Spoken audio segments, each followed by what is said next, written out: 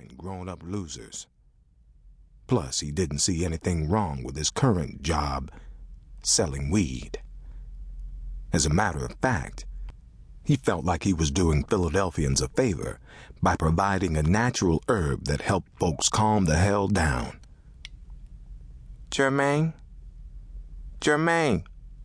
Khalil called out, with his arms outstretched toward his father. "What's up, little guy?" "I'm ready to get out of the bathtub." "Okay."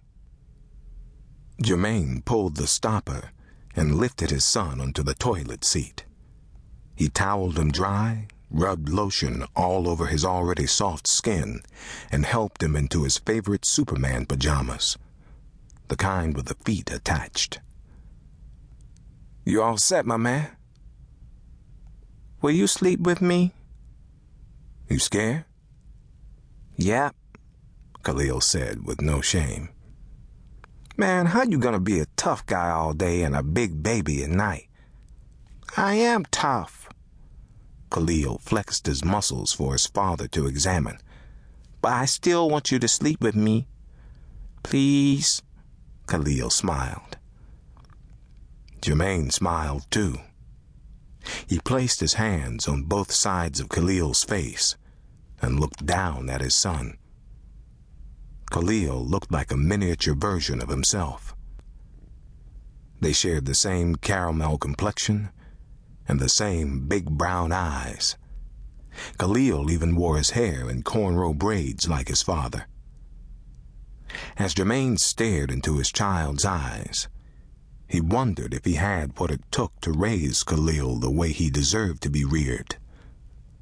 An overwhelming fear came over him. Nothing else on God's green earth scared him like letting his son down. "Yeah, I guess I can lay down with you for a minute. But you know what? I want you to stop calling me Jermaine and call me Daddy. Is that all right with you?" "Yep," Khalil said, unaware of the powerful responsibility the word carried for his father. Jermaine turned around and let Khalil jump on his back. He walked with him into his bedroom and laid him down on his bed. Daddy, Miss Erin said I need to say my prayers." "And Miss Erin is right. Let's do it." They both got down on their knees and thanked God for his blessings.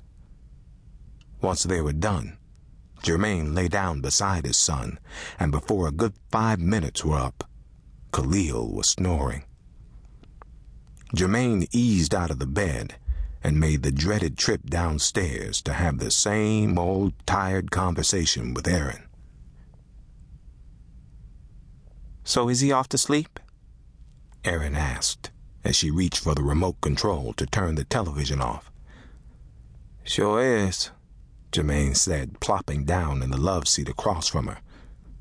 "And I wish I could join him," Jermaine sighed, rubbing his temples. "You can join him, but you're going to have to face the truth about yourself one day, Jermaine." "What truth?" Jermaine asked wearily. "I already know the truth about me, Erin.